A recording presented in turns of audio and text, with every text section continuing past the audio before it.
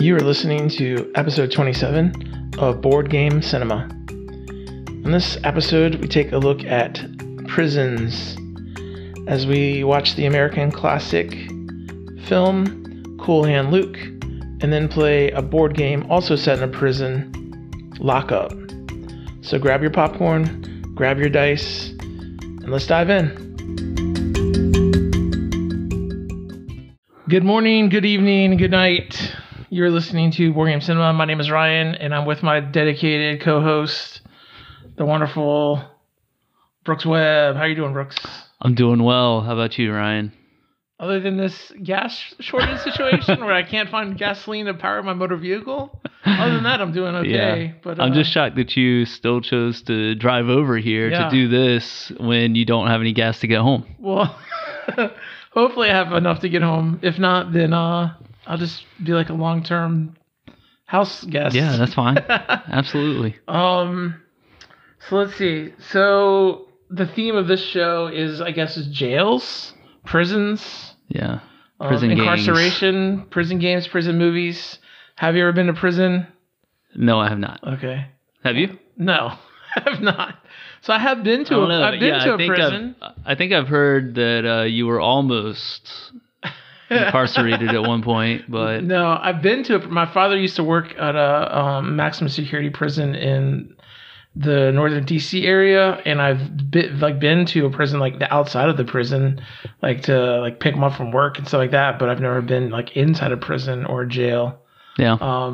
I did almost get put in jail one time for a speeding ticket because I didn't have enough money to pay the court costs, but I used my rapid talking to like talk the bailiff, I guess is the appropriate term, to let me go cash a check that I had and then come back and pay the court costs because at that time, me and my wife, we only had one car, and I had the car, and it was way in the middle of BFE, like North Carolina. So I would have just been sitting in there with nobody to come get me or pay the court costs. So I think it was like $65 or something. Yeah. And him just like letting you leave to go cash a check, that sounds right. That sounds like the way things are done today. So what happened was I got a speeding ticket, and it was in between here and like Virginia. It was like somewhere in North Carolina in the middle of nowhere. And when I was going back to visit my parents, and I had to go back to the court to contest the ticket or whatever. I think I was asking for like a prayer for judgment, I think, if I remember correctly. And which I think I got. I think they gave it to me, and it like didn't go on my insurance, but I had to pay the fine. And I knew the ticket said the fine was like X dollars, like, I don't know, $35 or whatever it was. And I had the $35, but I didn't have any other money. So when I went up there, we talked to the DA, and I was like, no contendere or whatever. And they were like, okay, blah, blah. And he's like, okay, just go pay the court costs. So the bailiff leads me to this window, and I'm like, what's going on? And he's like, you got to pay the court costs. And I was like, yeah, like the $35. He was like, no, there's additional fees. And I was like, oh, well, I literally have $35. And he was like, oh man, like what's going on? I thought you had the money, and like got kind of ill. He took me back before the judge, and the judge was like, I thought you said you had the money. And I was like, I have the $35, but I don't have these court costs. Like I didn't know anything about it because I'm an idiot. And he was like, well, you're going to have to get somebody to come down and bring it up to you. Otherwise, you're going to have to do the time. Because I guess instead of paying, you can like stay in jail and do the time served or whatever. Yeah. And so they took me to like a holding area, and they opened the door, and they're like, okay, like you're in jail now kind of thing. And I had this like moment where I swiveled around to the bailiff, and I was like, excuse me, sir. I have this paycheck here, and on my way into town, I happened to notice you guys had a fine Food Lion. I guarantee you that Food Lion will cash this paycheck, in which time I'll be able to come back and present this court cost, therefore preventing me from being incarcerated and wasting any more of your time. And he was like this like old bailiff guy, and he was like, ha ha ha ha. One thing about you white boys, you sure do start talking fast when you're getting ready to get locked up. And I was like, is that a yes? And he was like, yeah, you can go, but you have to come back. Like, you have to come back. And I was like, I'm not in any interest of getting in further trouble. So I went to the Food Lion, and of course, they didn't want to cash my check. So I had to explain the whole like rigmarole to her, the lady there. And, I'll tell her like, hey, this is a matter of like my freedom, my liberty is at stake. Like, the most precious of all things, like my liberty. Right. Like you are an obstacle against me walking into the earth as a free man, Food Lion employee. Like you're stopping me from going home and seeing my wife and lovely child. Your refusal to cash this clearly good paycheck. And eventually she came around, saw the error of her ways, cashed my paycheck, and I went back and paid the bailiff and prevented any further incarceration. That was the second time where I almost got incarcerated for... The second time? I've only heard the story of this first time. So this other time... Or I guess the second time. The original run-in with Johnny Law. And also, how did you manage to talk your way out of that with two different people in two scenarios where it doesn't seem like anybody else would be able to get out of that? I was incentivized. The first time, I used to live with this kid named Brian in this house. It was like 5 of us. And he had one of these like, Japanese Kawasaki like crotch rocket motorcycles, Yeah. So he was constantly like getting speeding tickets like everywhere. And there was one time he had to go to court for the speeding ticket, and he had plans because he was in a band, and that I lived with. This guys were in this band, and they were going to New York to record this like record. So he was like, "Hey, can you go to court for me? When they call my name, just say present, and then ask for a continuance. Like I've asked for it 4 times, it'll be fine." So I'm like, "Are you sure? Like this sounds like fishy, but I'm trying to be a good roommate." Housemate. So I go to court. It's in Greensboro. I go to court. They show up. They call his name. Brian. Blah blah blah. And I'm like present. And then they were like, okay. Everybody waits. I'm waiting my turn. And then he was like really up close, like up front. They call him up there, and the DA or whoever the person, whatever they are, is there. The prosecutor or whatever. And I'm like, I'd like to get a continuance.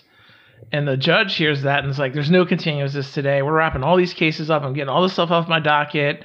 There's no continuances. So then I looked at the prosecutor and I was like, actually, I'm not him. To which he gave me this incredulous look of like, you literally just said in court, present, when his name was called. Clearly you're him. Yeah. But that was easily like, simplified because I just produced my ID. Yeah. And so like, yeah. Hey, he's my roommate. He had a family emergency. He had to leave town. I just wanted to come and, ask for a continuance. Yeah. So the judge was like, well, tell your friend that, there's a warrant out for his arrest for failure to appear. At which, and then he was like, and I was like, okay, yes, sir. And I was trying to get out of there.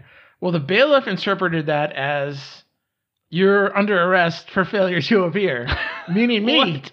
Meaning me. You're there. So he grabbed me by my elbow and it's like leading me away, and I'm like vehemently protesting, like, hey, there's a big mistake. There's a misunderstanding. So I'm sure he hears that every day. We left out of the courtroom. I talked him into like bringing me back. So I went back before the judge, and I literally said like, "Can you tell the bailiff that I'm not incarcerated?" And he was like, "Yeah, you get out of here. Like, tell your friend." And so then I skedaddled. But that was another time where like I was this close to incarceration for a crime I did not commit. Yeah, I would have been the victim of like injustice. I don't know. Oh wow. But other than that, never, no real brushes with the law. Managed to stay out of, any type of trouble. Yeah, that's good. I think some of that has to do with the fact that my father did work in the penal system, and I just kind of always had heard a lot of horror stories about how terrible it was. Oh, I'm sure. So I try to avoid any behavior that would lead me astray. Yeah, end up with you in jail. In prison. Yeah, nobody wants that. Or jail. Yeah. But yeah, man. Well, you've had 2 close calls. I've had 0. I have visited a prison before, Alcatraz. I went there when I was a kid. That was fun. Yeah, I've had 2 close calls. You've had 0. The reason why is because my close calls are complete stupidity. Yeah, I was going to say, who would ever agree to go to court for their friend and claim that you're that person? I don't know. Yeah, I mean, you were young. I assume this wasn't last week. I was like 18 or 19, probably 18. Yeah, you didn't know any better. Yeah, just the way he presented it to me in such a nonchalant way. Not a big deal. Just go. It's not a big deal. It's like a speeding ticket. It's not a murder. Like, what are you worried about? Like, just go there and say, can I get a continuance? And they'll say yes, and then just leave. I can't imagine doing that. Like, I can't imagine what was like, how fast my heart would be pounding in that moment when they call this guy's name and I stand up and I'm like, present. Yeah, I mean, first of all, there's a lot of people there, and they call a lot of names. Yeah. So it didn't seem like that big of a deal. And I did know with certainty, like, I wasn't this person. So, like, and I had an ID, so I was pretty sure I could, like, get out of any real trouble. What I don't understand is they didn't ID you when you came in. Like, there was no process of IDing you to say, like, you are this guy. No, they didn't say anything like that. I guess if they had actually tried to process you to like put you in prison for something, that would have come up. I assume hopefully. So, Brooks. But like, let me ask you a question that would kind of throws logic in the face of that argument. So your argument is kind of like, so if you go to court, you say you're this person, they find you guilty, they take you to jail. During the booking process, they'll ID you to make sure you're really that person. My counter argument is, how many idiots are going to go to court and get tried and convicted when they're not really that person? You know, like, I don't know. Like they just like, maybe you pay somebody enough money, pay some homeless guy enough money to go like. So that's like a Vincent Gallo Buffalo 66 situation, right? He owes somebody money, and he has to go to jail for them on their behalf. Like, I confess, I did the crime. It's like, what? You weren't even in town. I did it. Okay, but they put him in prison. Have you ever seen that movie? I have. It's been a long time though. Yeah, it's one of my favorite comedies. It's like so incredibly weird that I think there's like 5 people maybe that like it, and I'm one of 5 people. I don't know. It's not a movie that's talked about a lot. I know Vincent Gallo is pretty much like universally hated. Is that Christina Ricci? Christina Ricci, yep. It's like them too. But anyway, the protagonist of the film that we're going to talk about today is another man who had, some brushes with the law, or at least one brush with the law, that led to incarceration in a Florida chain gang. And that man is Paul Newman, playing Lucas Jackson, aka Cool Hand Luke. And that's the name of the movie that we're going to be talking about today. So I guess first and foremost, did you watch the movie? Yes. So Cool Hand Luke is a 1967 film directed by Stuart Rosenberg, starring Paul Newman and George Kennedy in an Oscar-winning performance. The movie is based on a novel by Don Pierce of the same name, Cool Hand Luke, that came out just 2 years before, 1965. And Don Pierce himself had been a prisoner in the Florida penal system and had worked on a chain gang, I believe. So this movie was based in part upon that experience. But what did you think about the movie Cool Hand Luke? Had you seen it before you watched it recently, or no? Yeah, I saw it a long time ago, to the point that I only remembered like one scene from the movie, which is the egg scene, which I think if anybody's seen this movie, they remember that.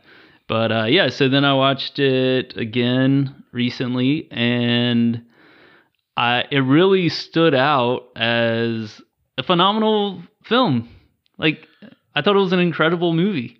And I was kind of shocked that I didn't remember more of it from having seen it like so many years ago. But yeah, I was really impressed with it. Yeah, I think it would have to be considered like an American classic. Yeah. It's a movie that I would say any film goer, like cinephile, especially a cinephile of like American films, it's definitely one you have to see. It has to be in your quiver of movies you've seen, because it's just an amazing performance by Paul Newman, by the entire cast. Everybody, really, yeah. An incredible cast. Incredible cast. You watch it today and you notice all these faces that have been in all these movies over the years. A very young Harry Dean Stanton, like playing the banjo and singing. Yeah. A very, very young Dennis Hopper playing a mentally ill prisoner. So yeah, there's lots of like people that like you said, that went on to have amazing careers that use this movie as a springboard to bigger and better things. But essentially, so let's talk about the story of Cool Hand Luke. The story of Cool Hand Luke is about a guy, and I guess we'll give a spoiler warning here. If you haven't seen the movie, It came out more than 50 years ago. Do yourself a favor and go check it out.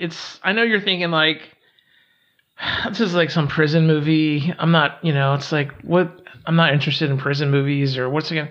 It's really a movie about a man's struggle against authority.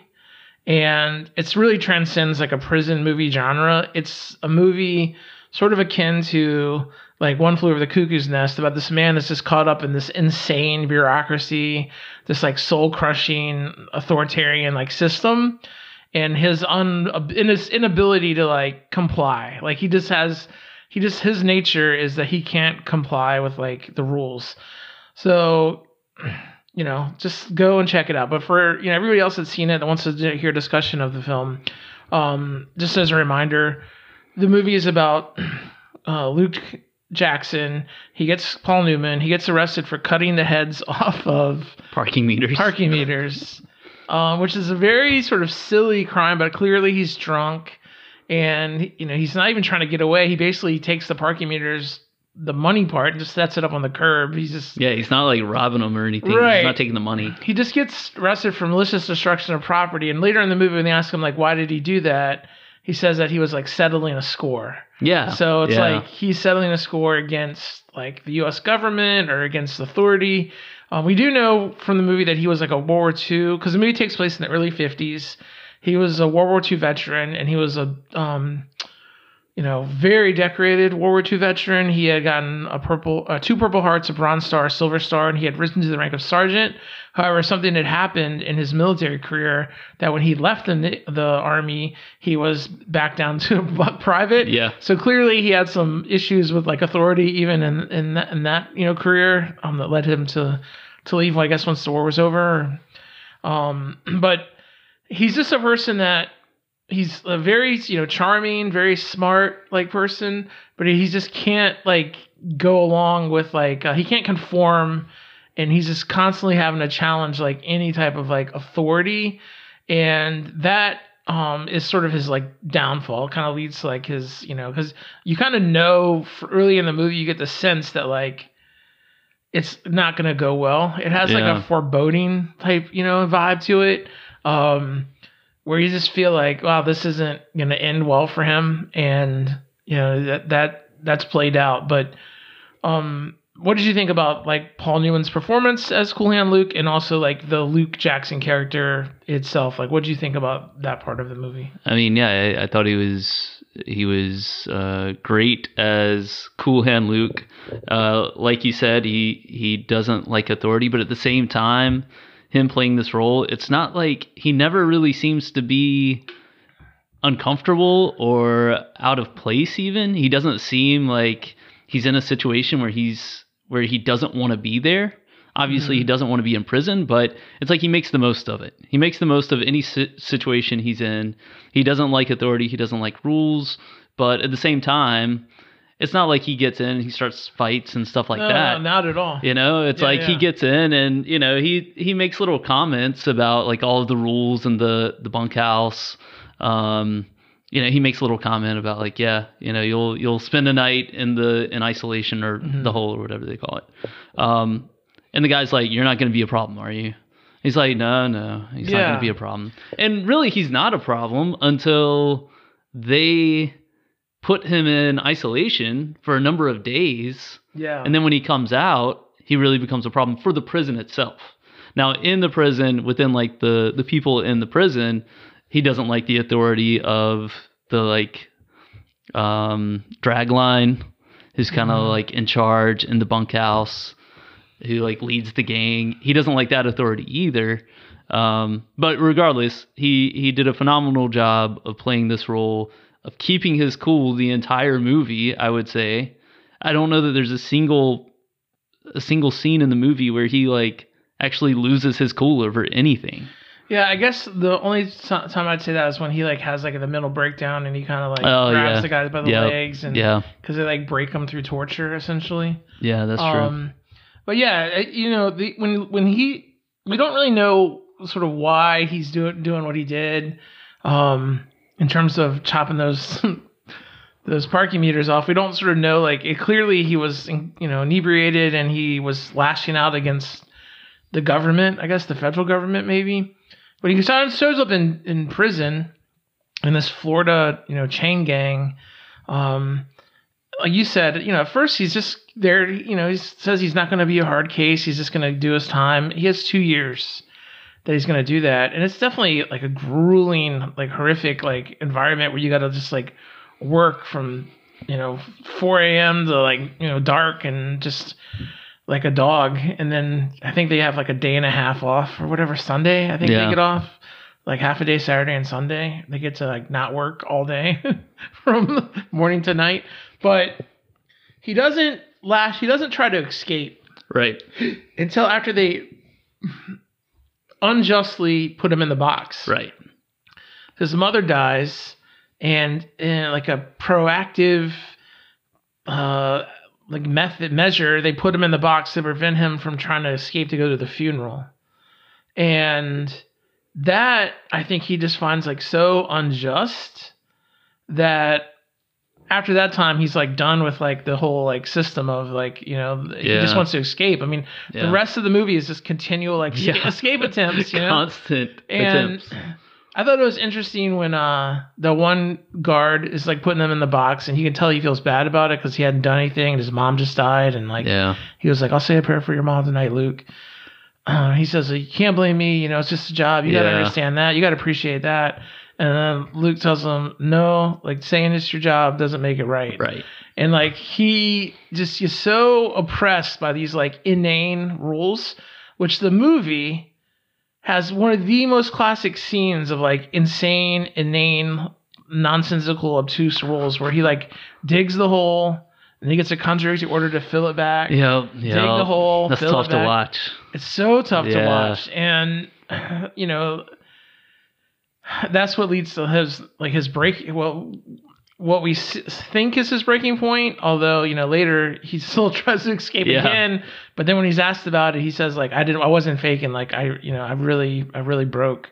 But yeah, the thing about the movie that makes it so cool is that he's like a real inspiration to the other prisoners without trying to be an inspiration. Essentially, like, he earns their respect by fighting Dragline, who's a much bigger man, and he won't like quit. Like he literally says like, you have to kill me. Yeah, you'll have to kill me. And eventually Dragline, like, at first everyone's like so enthusiastic, like fight. But then when it just becomes this merciless beating to like near death, everybody's kind of like turning their back and like walking away, and the people crowd are like dissipates. Disgusted by it. Right. It's like this is like a horrific thing. It's a lopsided, one-sided You're just like affair. Beating the hell out of this guy. And he won't give up, and he just like keeps getting up, and they keep helping him up, and then like even when he's like on his knees, he's trying to fight, and like eventually, George Kennedy, he just was like, I'm not gonna kill this guy with my He just walks away. He just walks away, and that kind of earns the respect. And then later when they're playing cards, when he's willing to like bet all the money he has, and what ends up being just a bluff on nothing. Yeah, that's how he earns the name Cool Hand Luke, because he says, sometimes nothing's a real cool hand, and then that respect just grows and grows and grows due to like his like acts of defiance. These small acts of defiance, like they give him that job to pave the road. Yeah. And he's just like, hey, what happens if we like finish paving the road before the day's over? It's supposed to take us all day. What if we just work so hard that, and it almost like humiliates the guards by the fact they like pave the road with like 2 hours left in their day by just working so hard. And then, he does like tell that guy, the man with no eyes is one of the guards that shoots the rattlesnake. He tells them, is like, you sure can shoot. Stuff like that. Like, you forgot your walking stick. And like, it kind of, in a weird way, kind of like is making fun of him, but like not in any like, outwardly, it's like passive aggressive. Yeah. So like they see these like acts of like, defiance, both first against, Dragline, who becomes his closest companion, closest compatriot, and then in small ways, like, before his escape attempts, through like working really hard or doing the egg thing. So the egg thing was a situation where they were super like, it was stifling heat. People were getting on each other. There was like nothing for them, the endless monotony of just work and work and work. And he had this idea that everybody just went along with, which is great about Luke, is like he has an idea and then everybody goes along with it. Like he has an idea that like let's work real hard and finish the road. Well, they're everybody like, goes along with it. yeah. The road doesn't fit into this, but they're like obsessed with gambling in prison, So any opportunity to have some bet, they're on it. Babalu, got a bet over here. Yeah, exactly. He runs over. He comes over and like pats him on the head. Yeah.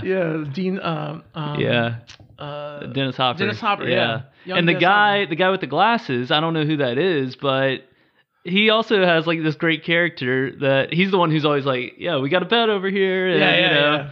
He's, I don't know. Yeah, I don't know his character's name, but he was great. And it's great how the director is able to give all these characters their own unique personalities. Yeah. And like where you like really care for those characters. Yep.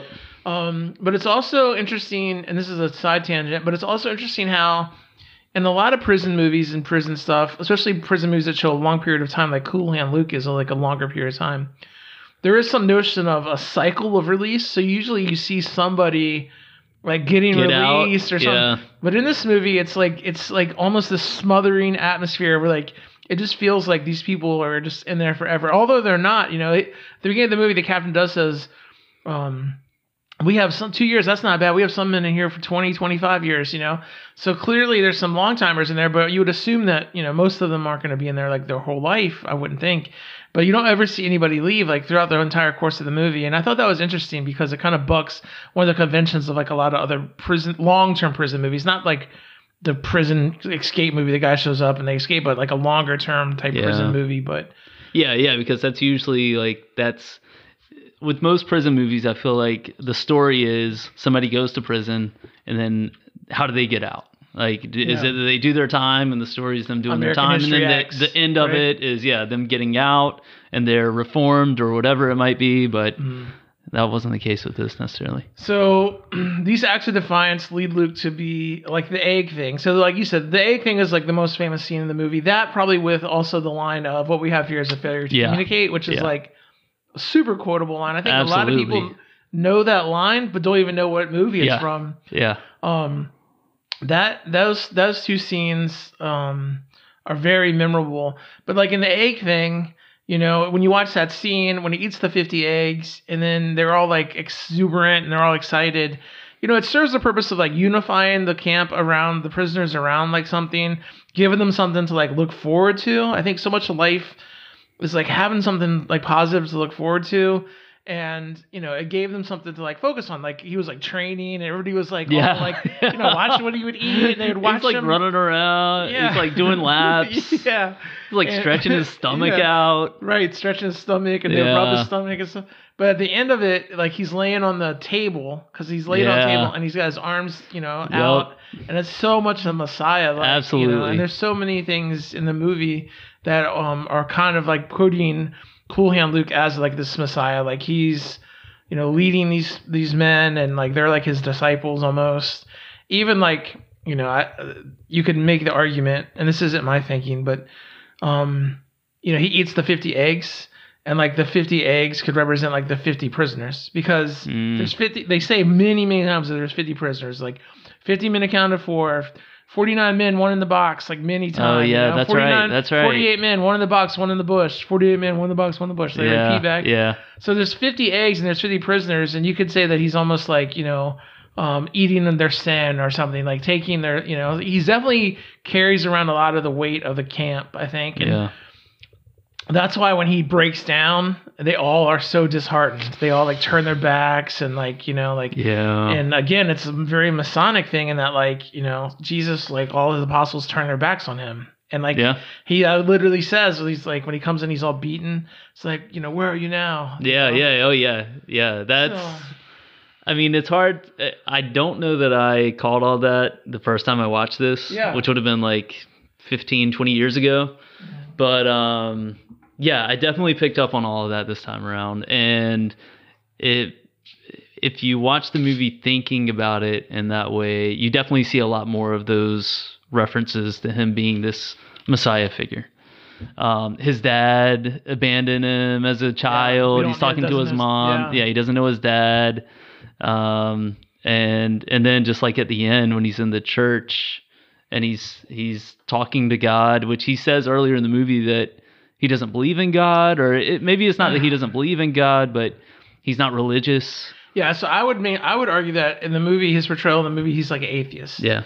Because the scene where it's raining and thundering and lightning, they all run in the truck. He stands out in the road and essentially, yells at God, kind of like Lieutenant Dan in Saving Private Ryan. Yeah. He has a conversation with God, like, if you're real, strike me down, like, show me that you're real, And at the end, he's like, I'm just a man standing in the rain. And then the one prison guard, who kind of is nicer than the rest, he tells him like, I heard you don't believe in God, Luke. How's a clean cut man like you not believe in God or whatever? And then at the end of the movie, he's again asking, he's like calling out to an unanswering God. I could be wrong, but I think the movie, at least the way that I interpret it, is that he is an atheist or someone that's looking for faith, but can't believe, has seen so much in the world and feels like, it's not making sense to him. And he's like looking, he's hoping that there's a God. And then when he's calling out in the church and then the cops show up, he's like, that's your answer, old man. Yeah, that's right. Yep. So I think there's a lot of religious overtones to the movie. I don't know if all of them are intentional or if people just, that's the argument that we always have, like, are people reading too much into it? But that's what I like about movies, right? Yeah. You can come away with it whatever you want to, right? That's the purpose of art, right? It's how someone sees the world, and you can interpret how you see the world on top of that, right? Yep. But I think there's limits to that where eventually it gets outlandish. But I think the most part, I don't think it's a stretch to say there's a lot of religious overtones in the movie Cool Hand Luke. There's clearly Messiah imagery. Yeah, you can't deny the scene of him laying on the table after he eats the 50 eggs. Yeah, isn't like Christ on the cross. Yeah. You can't say that that's not what that is. Yeah, I think it's clearly and intentionally like that. And then the movie, it has a sad ending, but at the end of it, again, back to the Messiah theme, once he does die, back at the camp, the people that had sort of turned their backs on him, they taped his picture back up that they had of him, and like they're sitting around telling stories about him, and like kind of like how the apostles went out into the world and told stories about their leader, right, that had fallen. So they kind of do the same thing in this movie. Like they're telling, stories about like, Luke, you remember that time Luke did this, or you remember when he ate those 50 eggs? And so they clearly have like an impact like on their life. But it's just a cool movie about a non-conforming man that like can't, just by his nature, like just go along to get along. Like even the smallest things, if they don't make sense to him, if he doesn't think they're right, he has to like do what's right and like take it in a really stoic manner. Just like take the beating, take the abuse. He doesn't like even like say much. Like no, he doesn't. For the first like 15 minutes of the movie, he doesn't really say much at all. Like he just kind of smiles and like smirks here and there. But yet he's through his actions, he's able to like find like a following. So yeah, I think it's an American classic. When people talk about prison movies, I think one of the movies that always comes to their mind like right away is like Shawshank Redemption, right?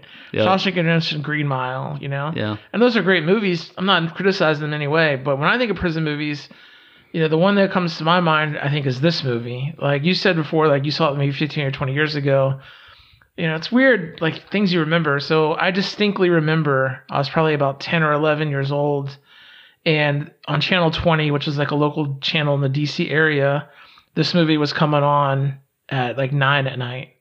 And I asked my parents, I was like, oh, I want to see this movie. I saw a commercial for it. I was like, oh, I want to see this movie. It looks cool. Can I watch it? And my mom was like, no, it's like all too late and that's not appropriate for you, blah, blah, blah. And my dad, of course, my dad was like, you can watch it. Just watch it. It's a good movie. And I remember watching it and being like, wow, this is like, I didn't understand all the themes that was happening in the movie. Right. But I got like, wow, this is like a guy that like, he's going against the system. Yeah. Like it's like an anti-authoritarian, anti-hero. This isn't like other movies where the hero is like this, knight in shining armor. This is like a real complex like character. And I just really liked the movie, and I've really liked it like my whole life. So for me, when I think of prison movies, I think of this and maybe like Stalag 17, just because that's Billy Wilder, who's like the greatest director of all time. But We'll talk about him in a later episode, maybe. But yeah, Cool Hand Luke, it's up there in the my top, like, not my top prison movies, just like my top movies. It's definitely up there, somewhere near the top, because just of the message that it has and like how much you like root for him. And I've seen the movie a dozen times. I know what's going to happen in the movie, but yet every time I'm still like just yearning for him to escape. Yeah. Like yearning for him to like get away. Yeah. And, of course he never does. Just like, kind of, I guess the message being like we're all kind of trapped in this machinery that is society that has these rules and laws and obligations and regulations, and some of them making sense and some of them not, but we have to like abide by them.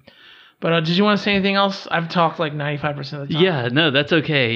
You definitely have more to share about this movie. But I will say that one thing that I noticed while watching it is just, in my opinion, how well it was shot. Like the cinematography of the movie was incredible.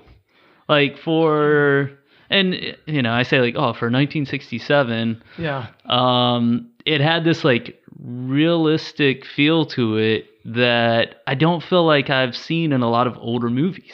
Almost like a documentary style. Some of it, yeah. They're like working on the chain gang.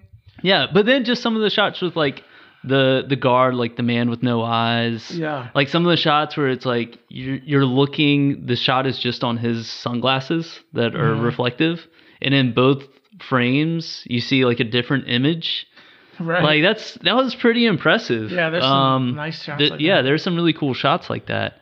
But yeah, just in general, I thought it was really well shot, and I really enjoyed that aspect of it. Like the cinematography always plays a big role in a movie for me, and it definitely stood out for this one.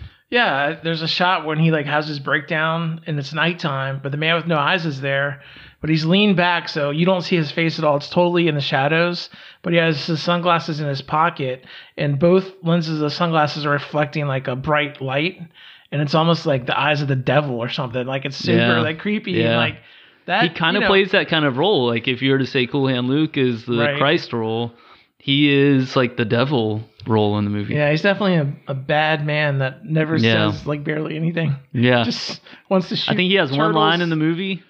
Get my gun? Luke, get my rifle. Yeah. Because most of the time he doesn't even say that. He just holds up his like walking stick, and that guy brings the rifle. So I think it's a movie that it's 50 years, right? It's been like 50 years or longer or whatever, but I think it's an American classic that'll stick around and stand the test of time. So if you're listening to this and you haven't seen it or you haven't seen it in a long time, definitely give it a watch. And then I guess we'll be back to talk about a board game that you can play after watching Cool Hand Luke, because this week on Board Game Cinema we're all about the prison life.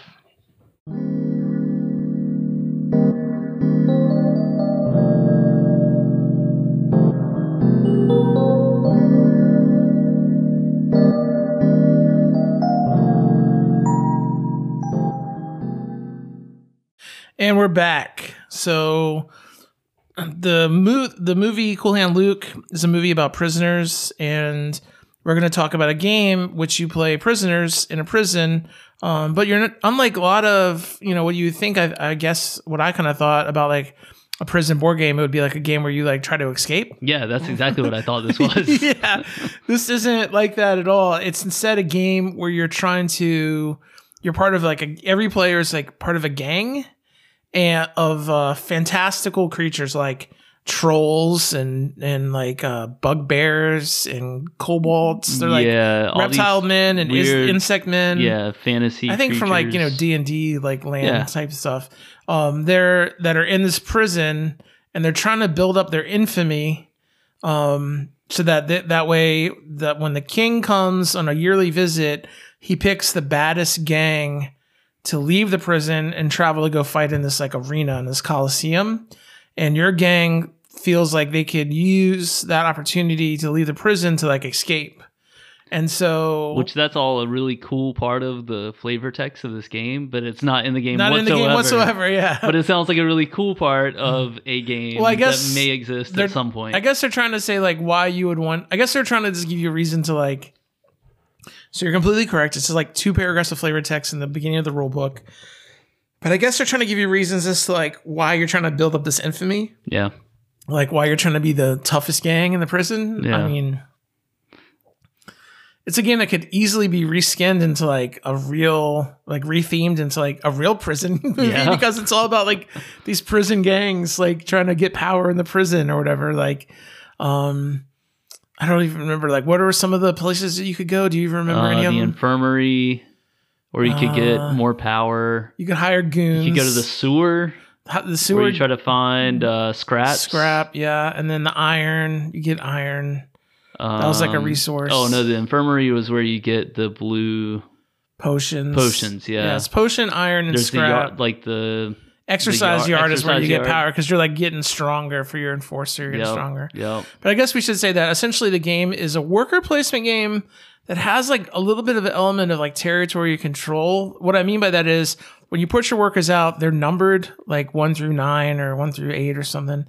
And whoever has the highest powered workers there, they get the take the action of the space, get resources or whatever, but they get a higher. So like, let's say you go to a space, you're the most powerful person there, you get 3 resources. And then the second most gets like 1, right? Yeah. The second most power. And if you're last, you get nothing. In some of the spaces you get nothing. Some of them you still get like something, but a lot of them you get nothing. And you can like hire more like goons, like which give you, it helps to strengthen the influence of the gang. Yeah, they give you resources a lot of times. Resources, or points at the end of the game. Set collection. So like depending upon which type of goon you go for, if you go for the dwarves, they give you points at the end of the game. If you go for the cultists, they give you points based on the number of items that you have. So I guess a lot of it is like end of game scoring, but some of them give you immediate resources immediately. Yeah. So there's this idea where you are going places, you're getting these items so that you can getting these resources so that you can get items. The items give you like end of game, like give you in game scoring, like during the game, you like can score like big points, and they also can give you other, things. And they can interact with like other cards. So at the beginning of the game, you set out like an instant reward, end of game reward, and like a leader reward. So whoever has the most X, right? There's different ones you choose from to like help with replayability. So like whoever has the most items like gets this card, and whoever has that card at the end of the game gets 6 points. Whoever, and that's like an example of a like leader. Whoever's leading in a certain category gets like points. And then they also have like an end game card, which is whoever has the highest, whatever, at the end of the game. Whoever has the most items. Or most goons or whatever. At the end of the game, they get points. And then there's an instant, which is like whoever's the first person, they get like 5 goons. Or the first person to build 7 items or whatever it is, they get points. That's kind of like a Ticket to Ride kind of. Both those are like Ticket to Ride, like the longest line kind of thing. So it's just another thing to like be going for during the game to get some like points at the end, some like bonus points, either immediately or at the end. And it also adds like replayability, right? Because like the cards that you get are randomly selected, so you might get very different ones, like every time you play, or a different order of them, arrangement of them. And yeah, so at the end of the day, I'd say it's like a worker placement game with this fantasy theme. You're in this prison, you're trying to get victory points, you're trying to like get items and get goons, and whoever has the most points at the end of the game, at the end of 6 rounds, is the winner. What did you think about it? Yeah, I liked it. It took a long time to play for a game that didn't seem to be that complicated. I agree. That's one thing that I'll say. But it didn't feel like it took a long time. You're right. It didn't feel like it took a long time. But no, I did like it. There are a few things. So, like we already said, going into it, I thought this was a game where you're trying to escape. No, you're just trying to build up like the strongest gang. Yeah. And then like all the flavor text of why you're trying to do that is completely out of the game. It's not in the game. Yeah.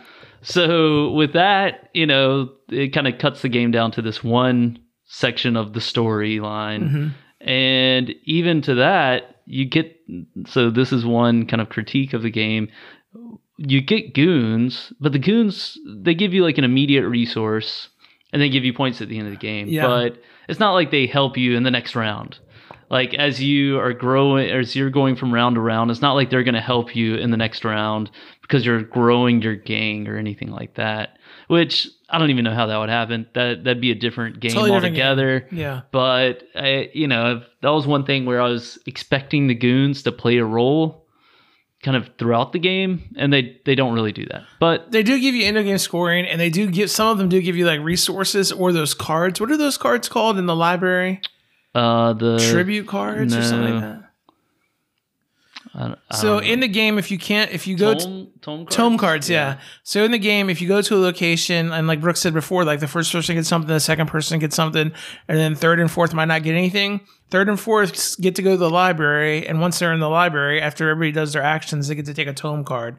The tome cards I thought were like the coolest part of the game. Yeah, and I didn't get nearly enough of them because like they were crazy powerful, like crazy weird things, like, get to reserve and buy something, or get to like immediately do something, or get extra resources. Like I thought that was like kind of cool. Like when other games, when you get blocked out, like you don't get to take your action that you were trying to take, you can have some feel bad moments. But in this game, I was like, oh, I get to get a tome card. Yeah. And sometimes I was like, I'd rather just have this home card because who knows what you're going to get. So I thought that part was like kind of cool. Yeah, but I understand what you're saying, that like you thought the game was going to be, you wish that the game had more like thematic elements. Yeah. But that's just like, that's a small piece of it. All in all, I did really like the game.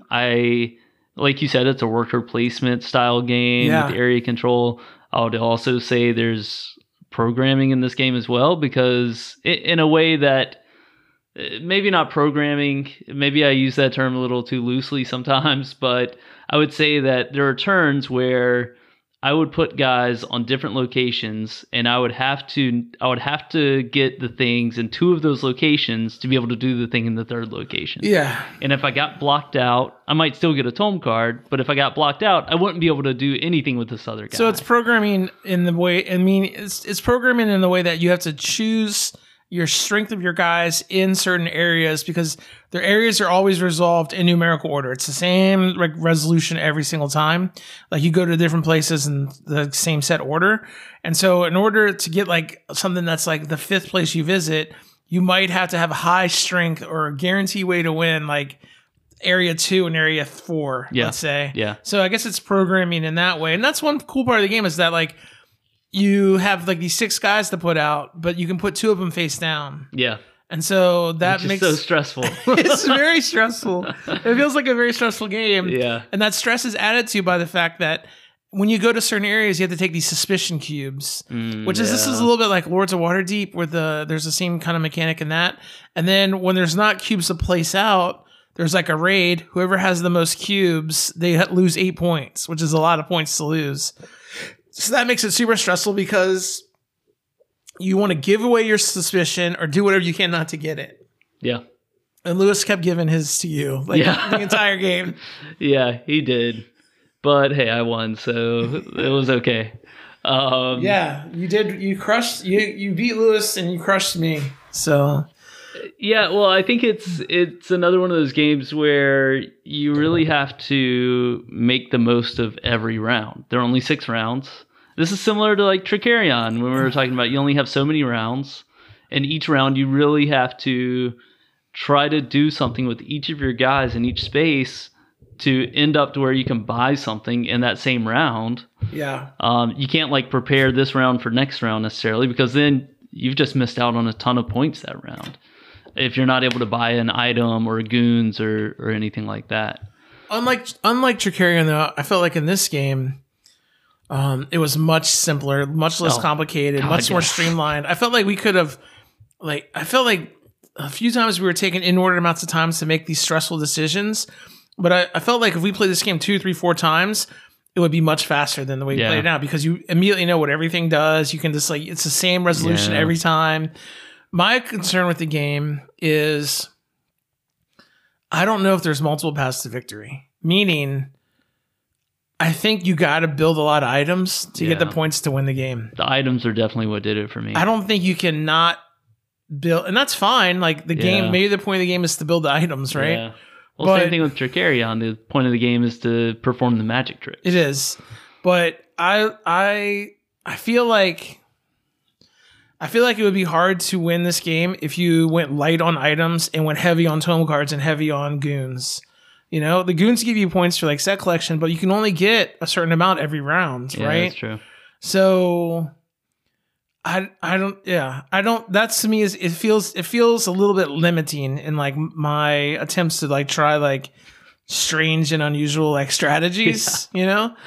Because I don't know if like any of them would like pan out. Like what if every round I just got 4 goons, but by the end of the game I had 20, because you can get 4 if you spend the X number of resources. Like, yeah, I don't remember how many resources it is, but 4. It's like a lot, right? If you're the first person there with the most power, you can spend 4 resources to get 2 goons, I think. I think you can get 4, right? Can't you get 4? This is like the maximum you can get? Or is 2 the maximum? I thought it was 2. I think it's 2. See, I think we got 1 and 2 every time, but I think we spent like 1 or 2 resources. I think if you spend 4 resources, you can get more. I could be wrong. Nobody did it. We never did it. Yeah, we never did it. But like, I don't think you could win the game by getting, 24 goons or 12 goons, whichever it is, because 6 rounds times 2 would be 12. Like 12 goons, like you said, they don't do enough to like, I don't think help you unless you got the set collections. Like right. Which makes me want to try it. If you just got the dwarves and the Ratmen. There was another one. Yeah, the Ratmen. Yeah. If you just got those, but then all it takes is somebody else to grab one and block you out of it, being able to complete that full set. But I'll also say that, so yeah, maybe. And it's also random that they might not come out. Right, exactly. Yeah, they might not come out.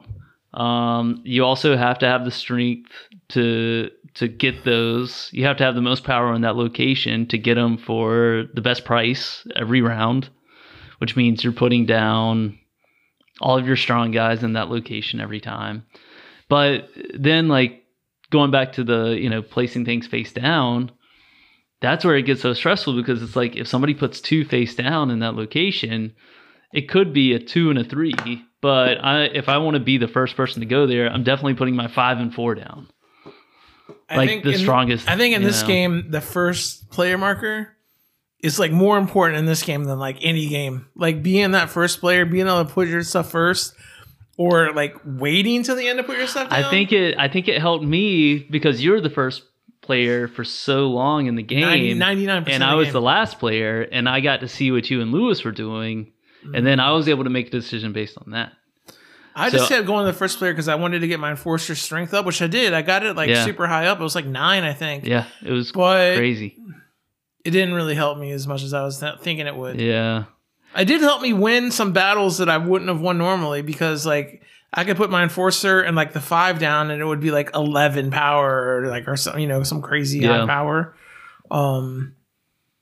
But I liked the game way more than I thought. When I got the game because it won a bunch of awards, and like I knew it was worker placement. I had played Role Player, so this is like a this is a game made by the same company that made Role Player, and that game is like really popular, and I played it and I thought it was pretty good. And so I was like, oh, I want to try this game out. Again, when I bought it, I thought like, oh, it's like escaping from a prison. Yeah. Not that like matters or whatever, because but I actually was like, liked it way more than like I thought I would after we played it, because it's one of those games where when we played it, I immediately thought like, oh, I want to play that again. I think I can do better. I want to try out something different. I want to play it again. And I was thinking about it like the next day, like thinking about like, oh, I want to play that again. To me, that's like a sign of a game that I really want to explore more. And so I liked it a lot. I also like the 3-dimensionality, like how the board looked like 3D, like the different locations. Yeah, the board looks really cool. Yeah, and the art was good. I mean, it's not my favorite like theme, like the fantasy monster trolls and dwarves and all that. Here. I'm not really like, I don't really care about that, but the actual art was like colorful and vibrant, and like it was a high quality. The components, the tray where you keep your guys. That was a nice touch. That was cool. Yeah. Yeah, overall, I think.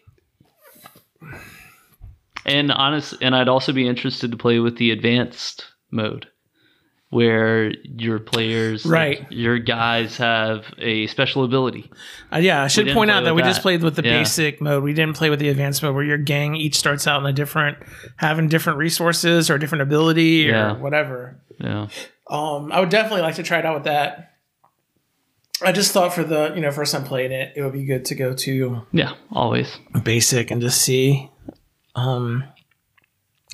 because it did take a while. It did. Even with It 3 took players, longer than it took longer than I thought it was going to take. Yeah. But again, it didn't feel like it when we were done, and it was like, oh, that was like 2 hours. I was like, what? It didn't. Yeah. I think because your turn is like pretty simple. Like you just put your guys where you want to go. Yeah, yeah. There's not a ton. Yeah, it's not like you put your guys where you want to go, and then you have to 4 other calculate all this phases other and- stuff. right. Yeah, it's nothing like that. Like, oh yeah, I blocked Yeah. you because you can't go there. And it's Yeah. like you can go wherever you want. Really. The only area for like analysis paralysis is if somebody like just went to the spot that you were planning on going to.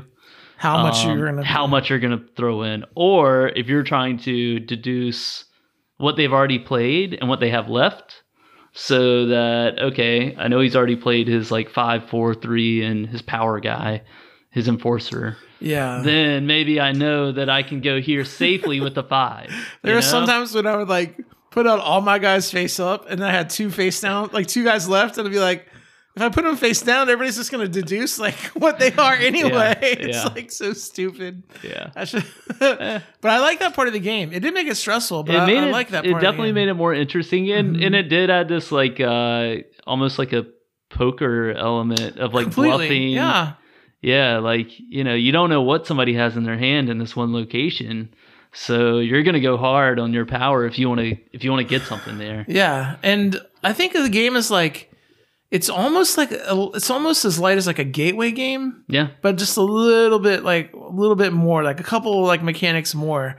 But I tell you, man, I swear it's one of these games. Like there was a period of time where like me and Michael Burns and Gavin were playing Yedo like every weekend, and that's a really long, like pretty complex game. And we could like burn through that game, man. Like because we knew all the cards, we knew like every look, Yeah. And this game is like way easier than that game. And I swear to this game, if we played it like 3 or 4 times, we could get it down from that 2 hours. I know we could. No, I don't have any doubt about that, because I think on the box it's a 90-minute play time. Yeah, I feel like we could definitely get it down to easily 90 minutes, hour 15 minutes. Yeah. If we played it enough, even less. So, I should say, give credit where credit's due, right? As they say in Clerks. So it was designed by Stan Kordonsky with art by JJ Arosia and Lucas Ribera. It's for 1 to 5 players, which is nice. We're always looking for 5-player games, right? It has a playtime, an advertised playtime of 45 to 90 minutes. It took us way longer, but we also are slow. And it came out in 2019, and it's called Lock Up, A Role Player Tale. So again, it's in the series of games, the role player games. The next one after this, I think, was Cartographers, which is a roll and write game, and that also got a lot of acclaim for the year that came out. So that's pretty much it for Lock Up, A Role Player Tale. Anything else you want to say about it, or No, I'm good. would you play it again? Yeah, I would play it again, and I'd be interested to see if a Coliseum game comes out after this to finish up the storyline. Yeah. Maybe, although I don't know if like this one, I don't know if this one like ties into role player like story wise. Maybe it does. I don't know. Yeah, I don't know. Okay, so that was this episode of Board Game Cinema. We talked about Cool Hand Luke. We talked about Lock Up. I want to thank you guys for listening. I want to thank my co-host Brooks for letting me come over to his house on empty and co-hosting Spending the night because you can't drive home. Co-hosting the podcast yet again, and check us out on like Facebook and Instagram. We have a webpage. Send us an email, Ryan@BoardGameCinema.com. I think is the email address. I don't know, like message us on Instagram or Facebook or something. Like let us know, we send this out into the void, and like let us know that someone listened and said, hey, you guys suck, or hey, we liked it, whatever. If you get an opportunity, we would appreciate it. Anything else you want to say in closing? I'm just gonna keep asking that over and over again. No, I'm good, Ryan. I think I'm all set. What do you want to watch next week? No, I'm just kidding. So yeah, we'll be back with another episode in a week or two. Again, this is Ryan. You're listening to Board Game Cinema, and have a good night. Take care. Thanks a lot. Bye. Gotta get the last word in. That's fine. Gotta get the last word in.